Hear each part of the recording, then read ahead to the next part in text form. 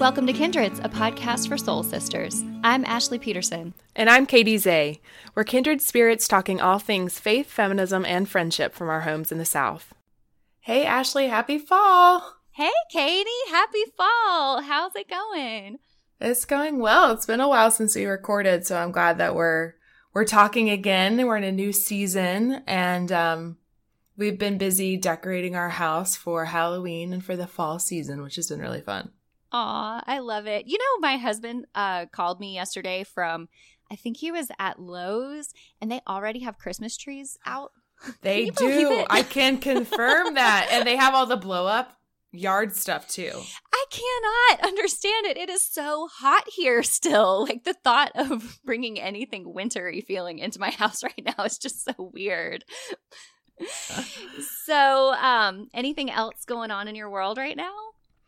We are getting ready to have a 5-year-old in our house in about a month. So thinking about that and planning birthday party. And the fall is definitely has a different feeling now that we have this October baby. So it's just fun to be preparing for that and really enjoying our neighborhood and our new neighbors that we've made friends with. We just had our first party since we moved in that included our neighbors. And it was just so much fun to have all the kids over. We were playing yard games. And so we're really just, enjoying being in our new house and getting settled here. Oh, that is so fun. Yeah. What about you? What have you got going on? So I'm really excited. We are actually planning a family trip up to the Smoky Mountains in a couple of weeks. Our in-laws have generously agreed to let us use their RV.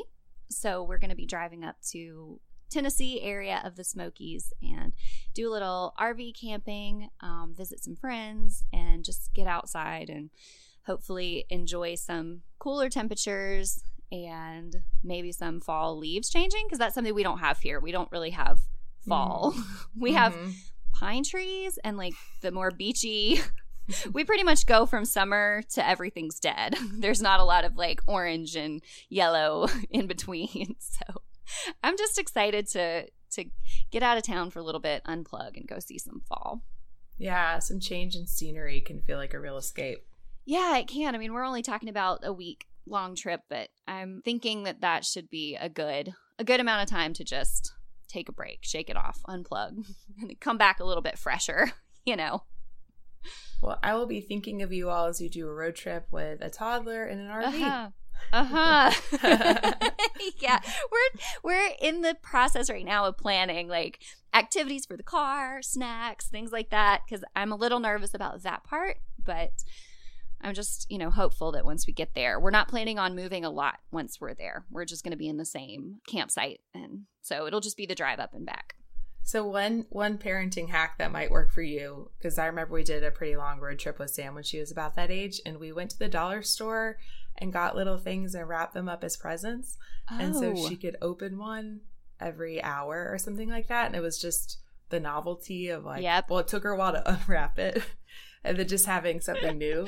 So I think we ended up not even using them all, but that might be one thing you could try as a distraction. I love it. That's a good idea. So we've got a couple of announcements before we get into this show. You want to go first? Yeah. So our first announcement is that we are officially on Spotify. Yay. It took us a little while to figure out how to get our show added, but we are officially on Spotify. You have to search Kindred's podcast and then scroll down a little bit. We are not the very first search result like we are on Apple Podcasts. And honestly, I don't know if you've noticed this, Katie, but it feels like there has been an explosion of podcasts just even in the last 6 months. It just feels like everyone has a podcast. There's 5 or 10 different podcasts with the word Kindreds in the name now. Copy. Yes. Well, and when we started, we were the only one. Right. Running out of names. I know. It's like website domain names. There's just not enough anymore. So if you do want to listen to us on Spotify, we are there. Just search Kindred's podcast, scroll down until you see us, and then click follow. And even if you don't use Spotify as your main podcast app, it would be really helpful if you could find us on Spotify and follow us, because, I mean, I don't have any idea really how their algorithms work, but I have a feeling that the more followers we have, it'll push us higher in the search results. That's just sort of the common understanding. Mm-hmm. So even if you don't listen on Spotify, if you have a Spotify account, if you could go on there and follow us, that would be much appreciated. You can add one of our tracks to your fall mix. Yeah, you can still go on and find our Kindred's podcast Summer 18 playlist. That's still up on Spotify. Yeah. So while you're there, you could subscribe to both. Love it.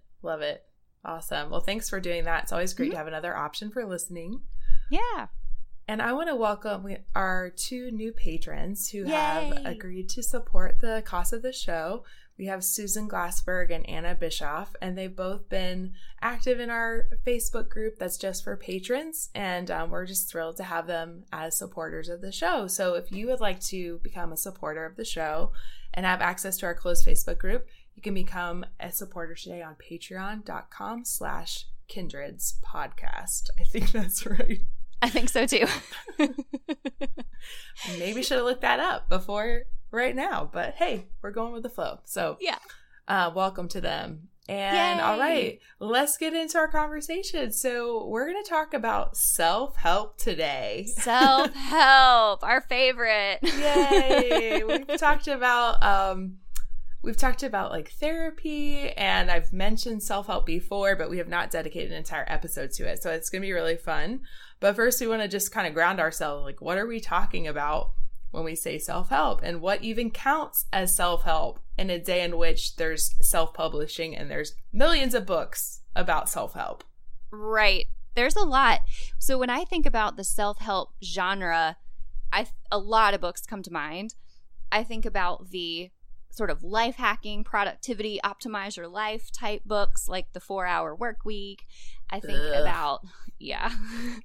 about like dating books, the dating advice books of the 90s, like Men Are From Mars, Women Are From Venus. Mm-hmm. I think about the sort of personality test driven books like Enneagram and Myers-Briggs tests and the 5 love languages, and books about like how to just figure out your type and then apply it to your life.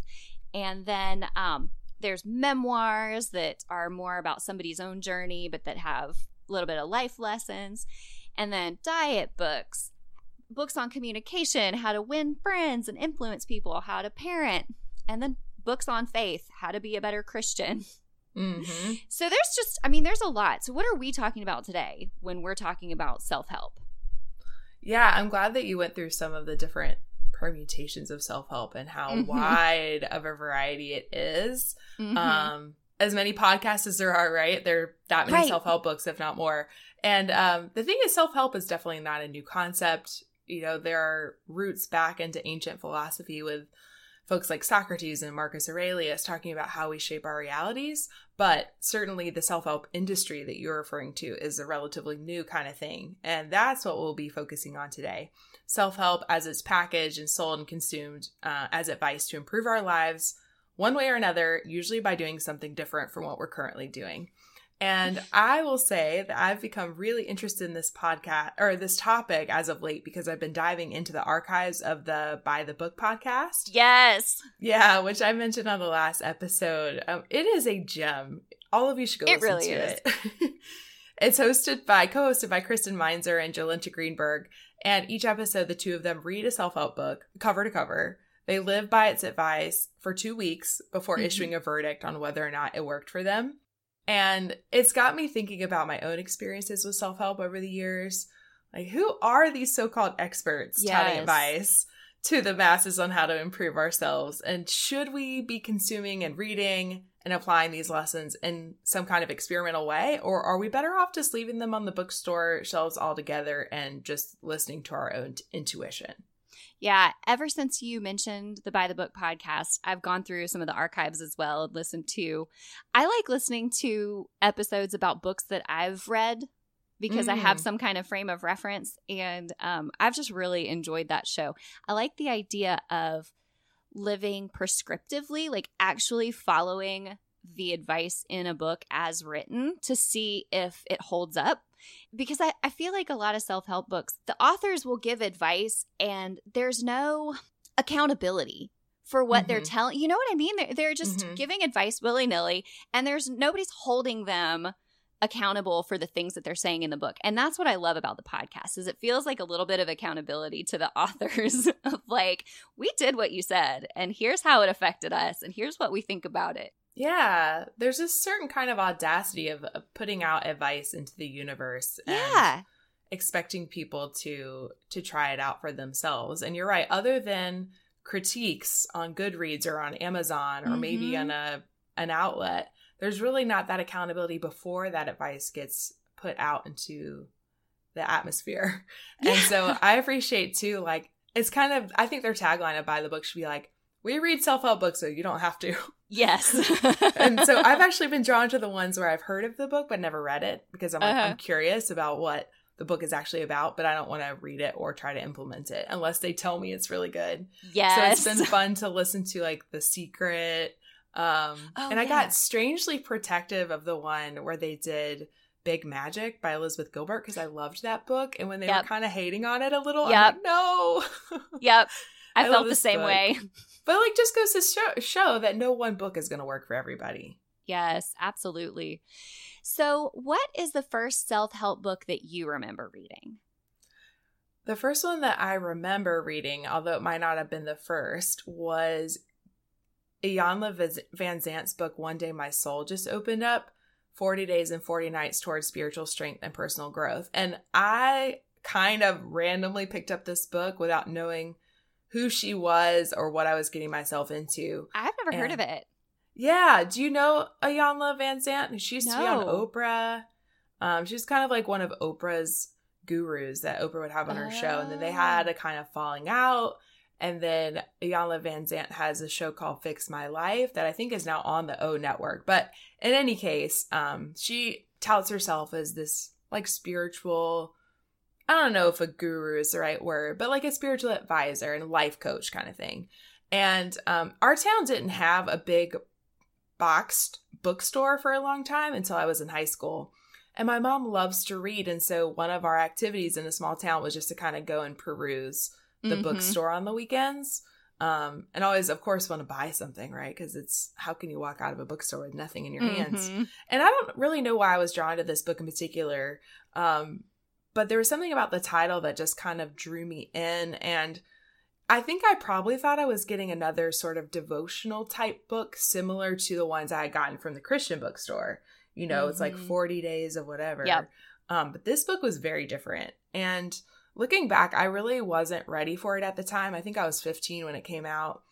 Very, very progressive interfaith theology is at the center of it. So clearly I wasn't ready for it at the time. That was not 15-year-old Katie. No, it wasn't. But it did come at a time when I was dealing with a lot of turmoil and a lot of questions about my life in general. And what I liked about that book was she really wove in her own life story in, kind of what you're talking about with the memoir that's part self-help.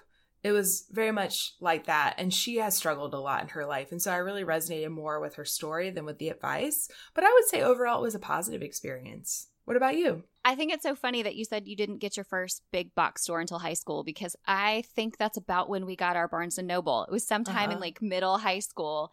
And I remember the same thing, especially sort of date nights on in high school, where because the Barnes & Noble was close to the movie theater. So that's what we would do. Movie. Yes, exactly. Yeah. Go to Barnes & Noble, go to Starbucks before we go see a movie.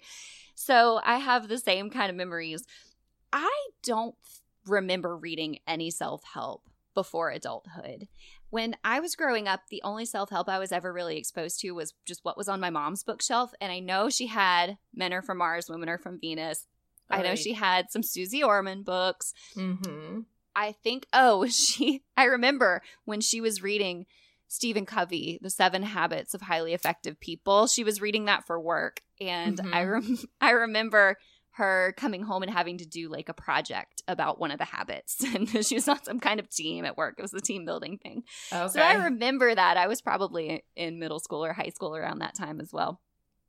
But I didn't read any until adulthood. And before that, I think I read a lot of books on like how to be a better Christian. A lot of my high school, that type of reading was focused around, like you said, devotionals, the prayer of Jabez for teens that I mentioned on our personal finance episode. I had that book. I don't think I had the teen one, but I had the regular one. Yeah. Books by Max Lucado. I remember. Yeah. I had all of his books. I did too. And then I remember being really interested in spiritual memoir books of folks who had lost their faith and then found it again. Oh, yeah. Backsliders coming back into the fold. Yes. I had a lot of books like that in high school and like college. I think now those were self-help just through a spiritual lens and with spiritual language. But I wouldn't say that I read an actual self-help book until probably my mid-20s. Mm-hmm. So what's your relationship with self-help now? I mean, I cannot remember the last self-help book I read. That would be anything that would be constituted as self-help. Yeah. I mean, maybe that's not true. I think I've probably read a couple of businessy leadership sorts of books. Mm-hmm. And I used to read a lot more nonfiction in general because, I'm the productivity junkie. But now I don't consume a lot of nonfiction. I like to read fiction with an occasional memoir here and there. But I do listen to some self-help podcasts from time to time. And what I find most useful in that genre are times in which somebody else is working through an issue that I can relate to, and they're talking about what their journey's like and the stuff that comes up for them. Yes. Because I just absorb better when something's conversational. So I really love listening to people either being interviewed about their issues or even better, the real life therapy sessions like Where Shall We Begin by Esther Perel. Yeah, I've listened to a couple of those. Yeah, just like listening to people talk about stuff that's at the forefront of their mind, but then how it's connected to different things from their childhood. And I'll talk more about one of my favorite self-helpy podcasts right now when we get to that section. But I will stop for now and just say, what about you? Are you into self-help these days or not so much? I'm kind of the same, actually. I don't reach for actual self-help books necessarily, but I have read a few that have to do with, like you said, leadership, more businessy. I have one that's called like Managing Nonprofits or something like that. And so a few leadership type ones, but really when I'm looking for that kind of inspiration or life insight, I'm going to reach for a memoir as well. Yes. Yeah, I just really like, I tend to chafe at the more prescriptive, this is what you should do tone of self-help books. I like a lot more of that conversational style and that just like someone telling their story and letting me just kind of take from that inspiration as it applies to me. That isn't just like, I did this so you can too, which is really, I think, my problem with self-help in general.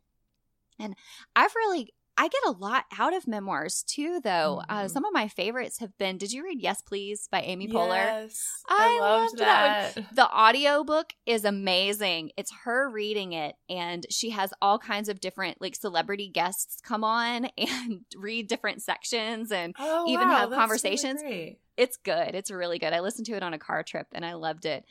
I also I've talked about Wild by Cheryl Strayed before, and that book really kind of changed my life. Just reading stories, especially of women who have achieved something or gone through some adversity or found a new way of looking at life, maybe. Those books really always tend to speak to me. So that's really more what I reach for now. My husband, though, he is a self-help junkie. I told him we were going to be doing this episode, and I said, so what are your thoughts on self-help? He goes, it's all I read. I was like, yeah, pretty much. Uh-huh. He tends to read the ones that are entrepreneurial. He reads some of the life hacking, optimizing ones. And, I roll my eyes a lot at some of the books that he reads. We read one together that I'll mention later on in the episode. Oh, I can't wait. Yeah. But so what is the best self-help book you've read? This was hard for me to choose from. So I'm going to cheat and do a tie because they're connected in some ways. So I loved Anne Lamott's Bird by Bird, which is a classic for writers, and Tara Brach's Radical Acceptance, Embracing Your Life with the Heart of a Buddha, because they both tackle my perfectionism, which I think is maybe the biggest hurdle I have to overcome in my life. So Bird by Bird gives the advice of to write the crappy first draft and just sit your butt in the chair and just get something on paper. And I love how, despite how successful Anne Lamott is as a writer, she continues to talk about the struggle of the discipline of writing. Like, it's not magic. It's not big magic. It's hard work. And she also in that book talks about the importance of truth telling. And I love this quote. She says, "Risk freeing somebody else. Not everyone will be glad that you did. Members of your family and other critics may wish you had kept your secrets. Oh well, what are you going to do? Get it all down, let it pour out of you and onto the page. Write an incredibly shitty, self-indulgent, whiny, mewling first draft. Then take out as many of the excesses as you can." So what I love about that, it actually ties back to what you're talking about with memoir, about like the process of writing and sort of like dealing with your own stuff and then going back and making sense of it in a way that's going to be relatable. And I think that's the difference between memoir, as I understand it, in self-help books, where it's like, I fixed my life and let me tell you how to do it, versus I transformed and here's my reflection on how I got there. And those are it's a different sort of leading people to their own introspection. And I'm like you, I would rather read somebody's own like very self-aware understanding of how they got where they are, rather than you telling me how to get there.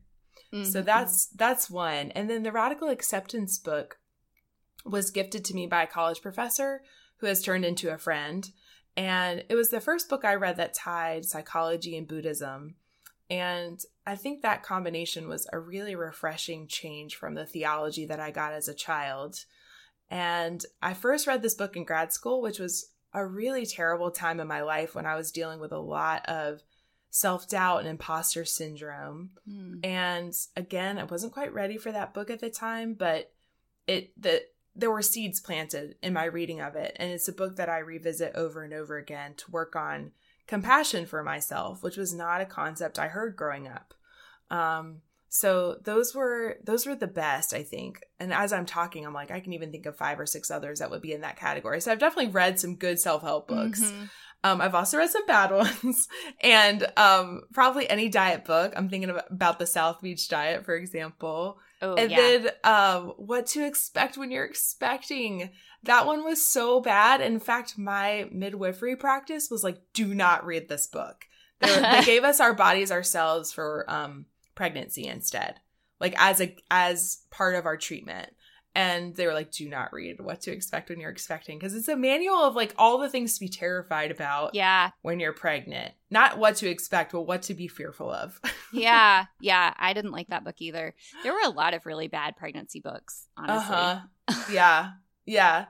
So have you read some good stuff you want to share? I will talk about the good ones first and then the worst one. How about that? Okay, it sounds good. So my absolute favorite self-help book is Daring Greatly by Brené Brown. Oh, yes. So good. Like the Radical Acceptance book that you mentioned reading in a particularly difficult time in your life, I read Daring Greatly right on the heels of a divorce. And I was just in one of the lowest points of my life and trying to figure out how to start over. I was in my mid-20s. And I remember picking up a random copy of Oprah Magazine, O Magazine, I guess. And there was like these are our recommended books of the month. And the first was Daring Greatly and the second was Wild. And I ordered them both and they came in the same box. And I remember opening the box, the Amazon box, and getting both of these books. And just, I think there's so much about timing with self-help books. Like, I really think a book comes into your life at one point and it might just be absolutely nothing you need to read, but a few years later when your circumstances have changed, it may speak to you in a whole different way. So I think that there's really something about timing.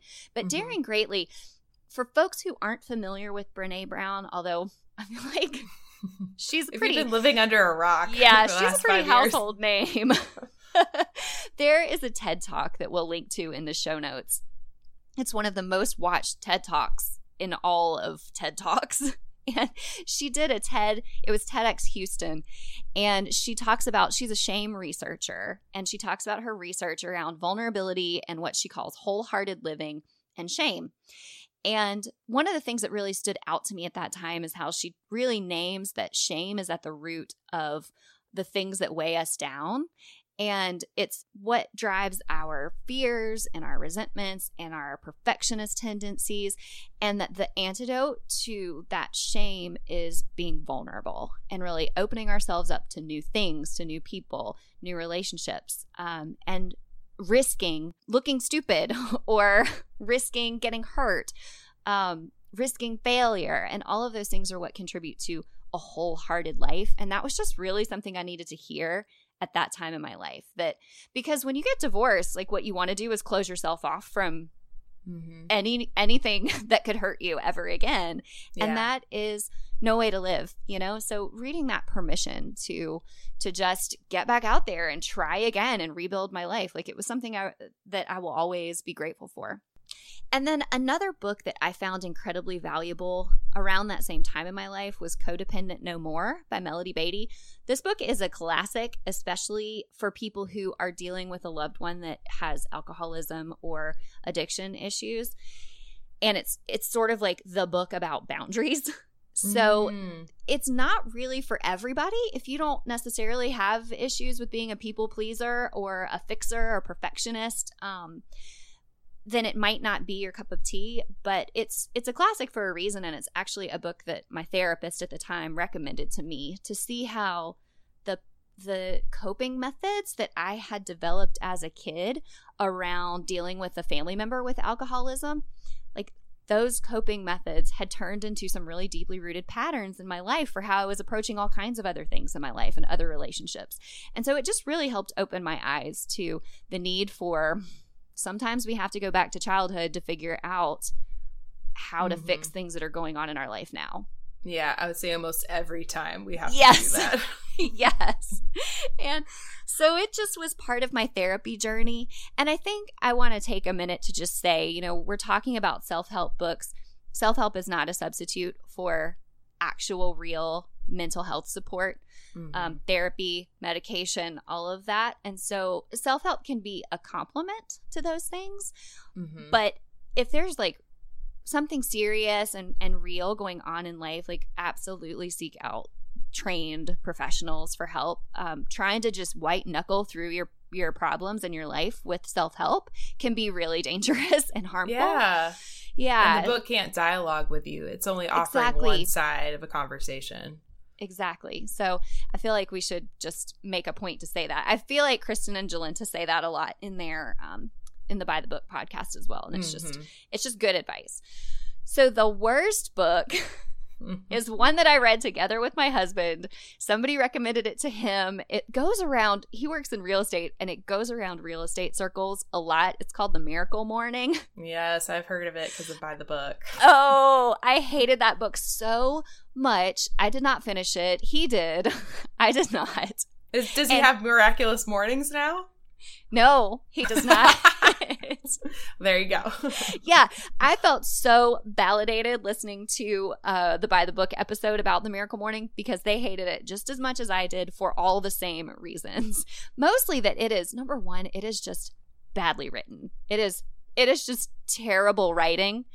And on top of that, it's just these arbitrary rules, totally arbitrary. This guy basically woke up one day and was like, I've figured out the answer. It's waking up really early. It's doing a bunch of things in the morning in a really specific order. And if you deviate from the order, not only are you a failure, but you're lazy and undisciplined. Great. Like, cool. So, yeah, I did not like that book at all. And I read that one because my husband was interested in it and like kind of wanted to do something together. I knew I wasn't going to like it because I knew it was that sort of chafy, prescriptive, do this and your life will be better stuff that I just don't tend to like anyway. Yes, and this kind of leads into how I think about self-help now. Yeah. And you know, when you were talking about the books that have inspired you, and I think about the books that have inspired me too, there's a common theme around like allowing us to tap into the wisdom that we have within ourselves, and whether that's like encouragement to do something a little bit courageous, or just giving us a framework for understanding why I do what I do. Like that to me is the common thread. But the Miracle Morning points to my major problem with self-help is that it's written in a way that demands that we do like all of this stuff in order to be whole. And if we can't do it, then we're a failure.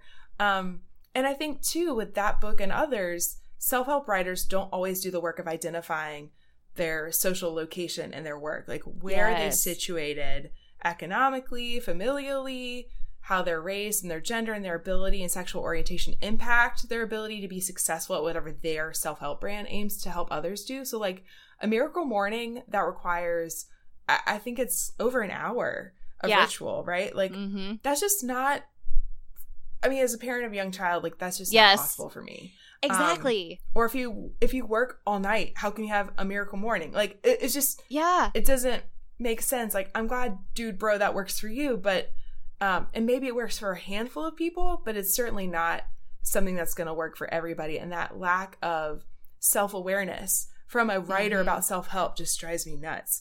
And this is a point that one of our patrons, Katie Walsh, talked about in our Facebook group when we raised this question about self-help. And she talked about how implementing self-help advice can be a real challenge, even if you have the time. And she said, a lot of books assume you have resources you may not actually have access to. And she said, Lean In is a good example of this. I don't know if you've read Lean In by Sheryl Sandberg I think it came out in 2013. Yeah, I never did.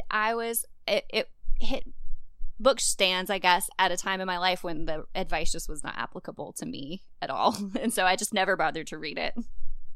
Well, I think that's okay. I don't think you have to read it. That's what I've come to conclude. Yeah. Like Katie, I was put off by it. I think I read it on a flight from Raleigh to Seattle because I had a long stretch. I think I read the whole thing then. But, you know, I'm all for making the most of what we have, what situation we're in. How do we make the most of it? What can we do to be more courageous in a Brene Brown kind of style? But I don't think Sheryl Sandberg was very forthcoming about how she made her life work. And she didn't address the systemic issues that make succeeding at work for women so hard in general. And she definitely doesn't talk about racism or homophobia or any other kind of systemic oppression and how that shows up. She's a wealthy white woman, and she has been through a lot. She's since lost her husband and has written Plan B, which I think I did read and liked a little bit better than Lean In. But just that, again, being prescriptive to an entire population of people without the self-awareness of why might they not be able to implement this advice because of things beyond their control. I struggle with self-help for those reasons as well. And you mentioned this earlier in our conversation. Like, who gets to write self-help books? Like, who decides that? Anybody with a computer. Exactly. Anybody with a computer. And so that means, like, these ideas aren't really necessarily vetted in any way. They don't have to be researched. They don't have to be supported by any kind of evidence. It could just be somebody with a computer and a couple of good pieces of advice that they then turn into an entire book. And you can smell that kind of sort of fake feeling, you know, out for the money. You can smell that a mile away in a book. Right. Yeah. And that's my problem with the genre is not only is the advice sometimes questionable, but the books can be just so poorly written. Yep. So many of those books are like, this person had one solid idea and you can tell that's all they had. And they fleshed it out into a book with 10 chapters. And so they say the same things over and over. And it's just, there's a lot of fluff and filler. And at a certain point, it starts to feel insulting. Like, who are you to tell me what to do with my life when, you know, your book is this bad? I don't know. I just, yeah. And when it turns into just a branding implement for a lot of folks, they talk about this on By the Book, how a lot of times a famous person will write a self-help type book, and they talk about Ariana Huffington, for example, the sleep revolution, I think, and how she starts like shilling her own programs and products. Yeah. And they're like, we get it, it's capitalism. But that feels even more transparent than that. It's, about self-help for you, but really in order for you to implement, you've got to buy all these other things. Yeah. For you to really be successful. And or buy my subscription service. Yeah. And buy my community. Icky. I already bought your book. Like, this should be enough. Yes. I shouldn't have to buy your meals and access to your newsletter and your community. And this shouldn't be phase 1 of a 10-phase program. Yeah. And at the same time, like, we're all addicted to a quick fix. Or I should say many of us are addicted to the idea of a quick fix, and I am not immune to that. Yeah. I think it's the trap of self-help. Like, I'm going to read this book and I'm going to implement this stuff and it's going to change everything. And I think Whole30 diet. Yeah. Oh yeah, totally. And that's why I think the Brene Brown or the Tara Brach books, they're really about transforming over time and revisiting things over and over again. It's not a one and done thing. This is stuff that we have to unlearn and relearn over and over and over again. And I think that's why their books ring so true, is because it's easy to conceptualize and intellectualize it, but actually living it is a lifetime of work. So it's not a like change your life in 90 days. It's this is stuff that you're going to have to work on forever. And hey, I'm in the same boat. That's when I appreciate like the vulnerability that Brene Brown and Tara Brach bring to their writing, because they're like, look, I'm still learning this stuff. Even though I wrote and researched it, it's still a struggle. And like, that just feels so real. Yep, absolutely. So this is a question that came up in our Facebook group, and I wanted to see how you feel about it. Do you think that self-help is compatible with faith and Christianity? Are the ideas opposed? Because one of our patrons raised the point that in some churches and some faith traditions, especially as Christians, we're told that we shouldn't need any other help besides the Bible, that all of our answers can be found there. Prayer. And prayer. And so if you're reading books on how to be a better Christian, that's one thing. But if you're turning to self-help, you're actually that should be off limits, because all you should need is the Bible. And that to me feels really potentially very dangerous, because it's the same idea that is translated to why the argument against mental health and therapy and medication that is often found in churches as well. So I just wonder what you think about that. I think anytime someone says all you need is the Bible, I get suspicious, because the Bible's not a how-to manual for how to live our lives, or how to create policy, or how to create and nurture a family. And I feel like that's often just a cover for proof texting various things.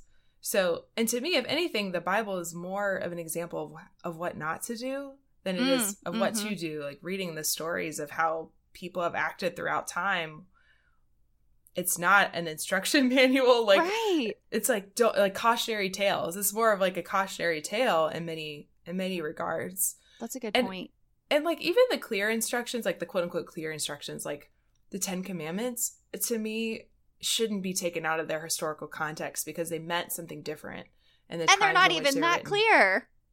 And they're not even that clear. This is true. And they're don'ts for the most part. They don't do XYZ. And there are so many biblical rules and mandates that we disregard. And I was thinking about Rachel Held Evans' Dear Biblical Womanhood, because she does such a good job of pointing to the absurdity of the idea of following biblical mandates. And she does it in this very reverent but humorous and open-hearted way. But just in reading that book, it's like, the Bible is not an instruction manual. And if we try to follow it, we'll end up living out in a tent in our front yard. Like, it's not, it doesn't make sense in that way. So, I definitely push back on the idea of the Bible as all you need.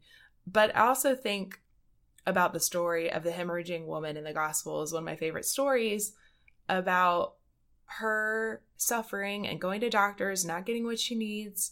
And she reaches out for her own healing. And without Jesus even knowing it, she gets what she needs. And And I just feel like that's a good model, maybe not a complete model, but the fact that for those of us who were told as children or as adults that like we're broken and we're terrible human beings and we're sinful all the time, the idea that we have our own divinity within ourselves that guides us and helps us to listen to that inner voice that says, this is what you need. I think that that's really an affirming story of that. And I think it's really meant a lot to me that I actually know what I need at a deep level, and I don't have to always wait for permission to get it. So, but I think that could be instructive for not just self-help books, but like going and getting therapy or seeking medical help for depression or whatever it is. So in that regard, I think that it is very much compatible with at least that particular story. And that's how I choose to interpret it. I don't know how that resonates with you, but it's been something that's been helpful to me in this time of my life. I think that everything you said is really important. And I've been thinking about this a lot over the course of the summer, different things I've been doing at work and ideas of projects I've been exploring, this idea of our inner wisdom. And, you just mentioned that a lot of us have been taught as Christians that we're inherently sinful or broken, or that we should actually learn to ignore and transcend our inner wisdom, because our inner voice is always like in some really crude interpretations, our inner voice is always Satan. Yeah. That is a very real teaching in Christian tradition, that we can never trust our inner voice, because our inner voice is always Satan trying to tempt us and get us off the path, and that we are supposed to always turn externally to God for truth and the answers and righteousness and whatever, salvation and all of that. And I've really been exploring that idea of trusting my inner wisdom, and what does that look like, and is that the divine talking to me? And I think that self-help, especially some of the books that you and I were talking about, the Brene Browns, and I think that can help us learn to clarify what's our inner wisdom and what's the noise. And sometimes that's going to look different than what our faith is like our church is telling us. It's just it's a lifelong journey. Like you were saying, like these are things we're going to learn, unlearn, relearn over and over our whole lives. And I think that, I don't know, that's why I can't discount self-help. I can't just throw the baby out with the bathwater, because there's some bad self-help books out there. I can't just say that as a genre it's not worth anything, because there's some really good wisdom to be found. It's just, pick up the ones that inspire you. Stop reading if you don't like it. It took me a long time. Be discerning. Be discerning. I used to think I had to finish every book I started, and now I'm just like, I don't have time for that. That is liberating. It is. It is so liberating. You could just put it down, take it back to the library, or put it on the shelf, give it away. Yep. Be done with it. So I guess we should move on to what we're reading and listening to. Would you like to go first? Sure.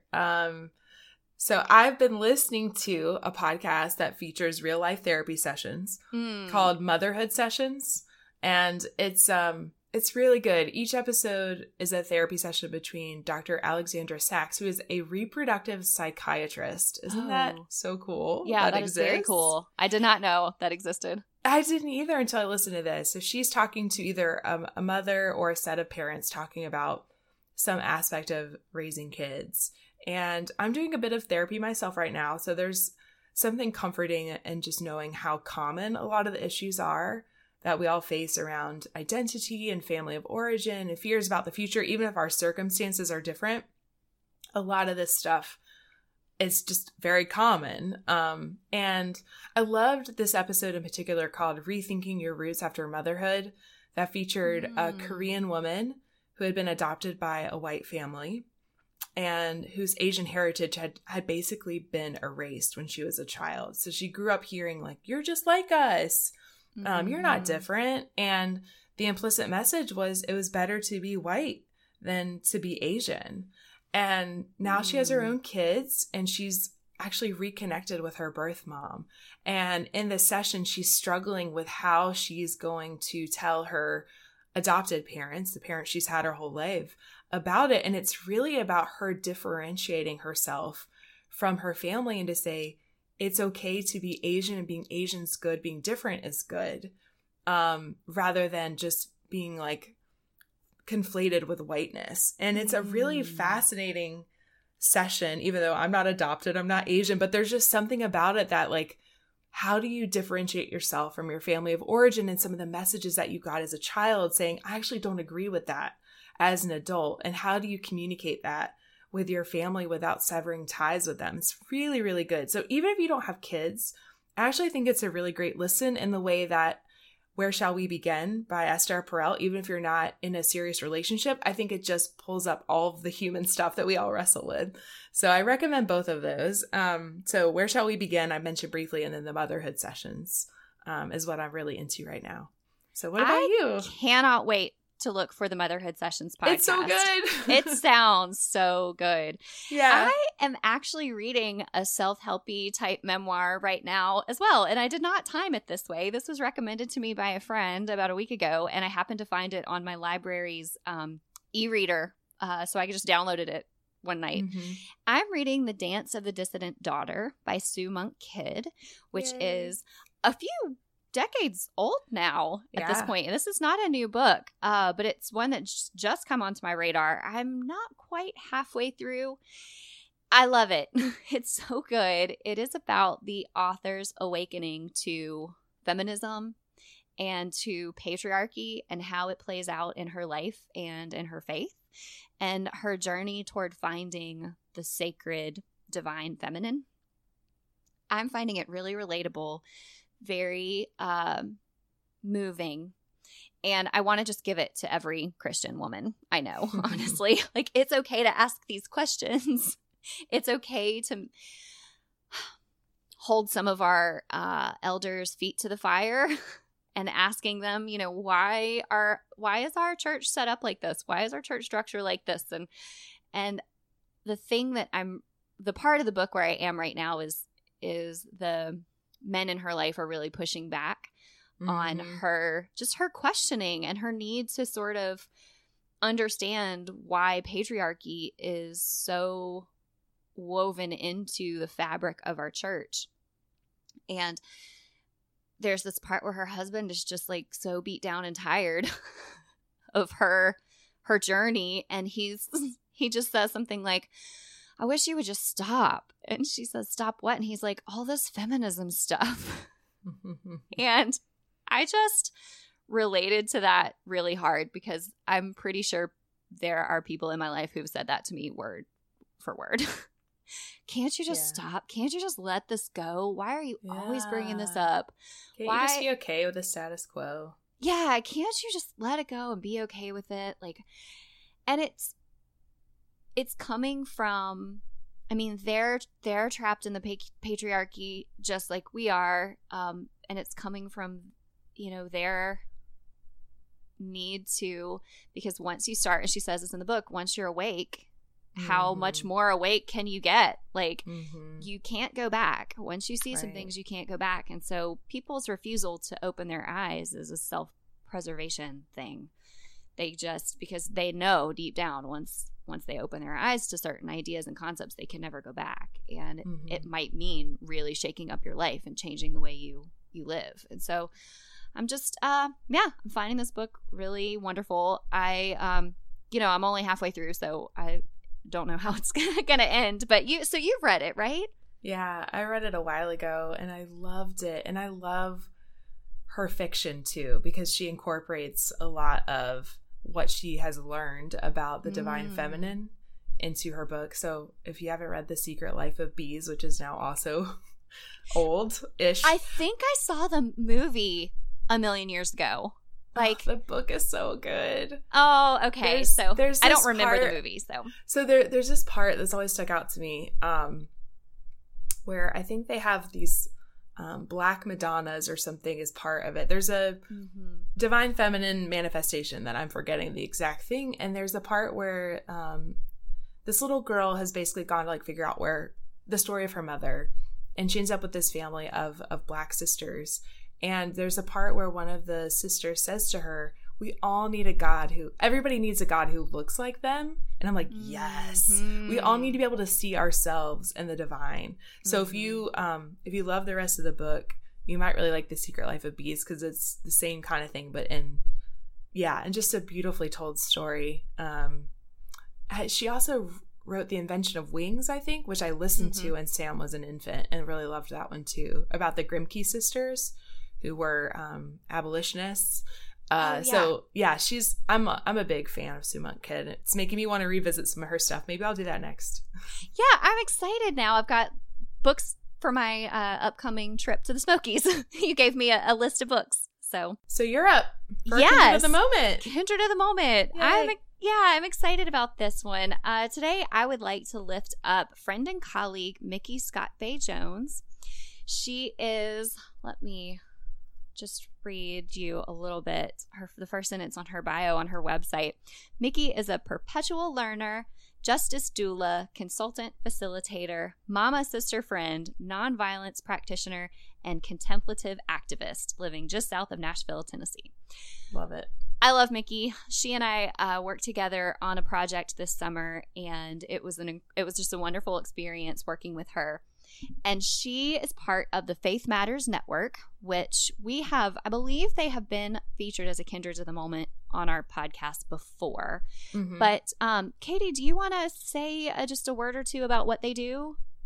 Yeah, so they're an interfaith group in Nashville that I think of them as really inviting people into sacred conversations with each other. So they've done the People's Supper, where you gather with people along the political spectrum and have conversation. They've also partnered with Exhale, that I think we've talked about before, around discussions around abortion, and just like getting people together to be human with one another. That's probably not their tagline, but that's what I think of their work. I think that's a good summary. And I want to lift up, so they are rolling out a new offering called Daring Compassion Movement Chaplaincy Training. This training is going to be online based. It's going to focus on the basic skills and knowledge central for the role of a movement chaplain. And a movement chaplain is someone who offers spiritual, emotional, and relational support to people engaged in social justice movements.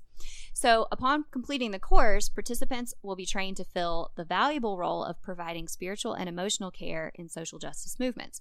It's a 12-week course altogether. It's 3 consecutive 4 weeks, and it's all done online. I think it starts in October. Yes, the first course rolls out October 15th, I believe. So there's time to sign up. There is a fee to participate. But I think that this is something that if you are part of justice movements and you see this need for, you're realizing that folks around you are becoming really burnt out, or there's maybe some need for people to just express their emotions around, because justice work is hard. You know, we're talking about people that are lobbying or marching, folks that are organizing, doing Get Out the Vote, or that are doing nonviolent protest. You know, if you're involved in that or on the periphery of that, and you can offer some kind of spiritual assistance or spiritual guidance to folks that are doing movement work, then this movement chaplaincy training can really help strengthen your skills in providing that service to people. So it's called Daring Compassion Movement Chaplaincy. You can find it at faithmattersnetwork.org/daringcompassion. We'll link to it in the show notes too. Yes, we will link to that in the show notes. So just a shout out to Mickey Scott Bay Jones and the Daring Compassion Movement Chaplaincy Training. So needed. I might sign up. I've been thinking about it. I've been thinking about it too. Okay, well, we'll have an update soon. Yeah. So that is our show for today. Just a quick reminder, please rate and review us on Apple Podcasts or go subscribe to us on Spotify. Again, you can become a patron of our show, help us cover the cost of, the website hosting and podcast hosting over on patreon.com/kindred. So it's not Kindred's podcast, just Kindred's. Got it. And next time, in recognition of Domestic Violence Month in October, we'll be talking about gender-based violence and what we all can do to bring an end to it. So that will be a really important episode, a tough one, but really great conversation. And I will talk to you then. Talk to you then. Thanks for listening. You can find us on our website, kindredspodcast.com. That's Kindreds with an S. Or you can send us an email at team@kindredspodcast.com. You can also follow me, Katie, on Twitter at KatieZeh. That's Katie with an EYZEH. Please send us your thoughts, ideas, and questions. We'd love to hear from you.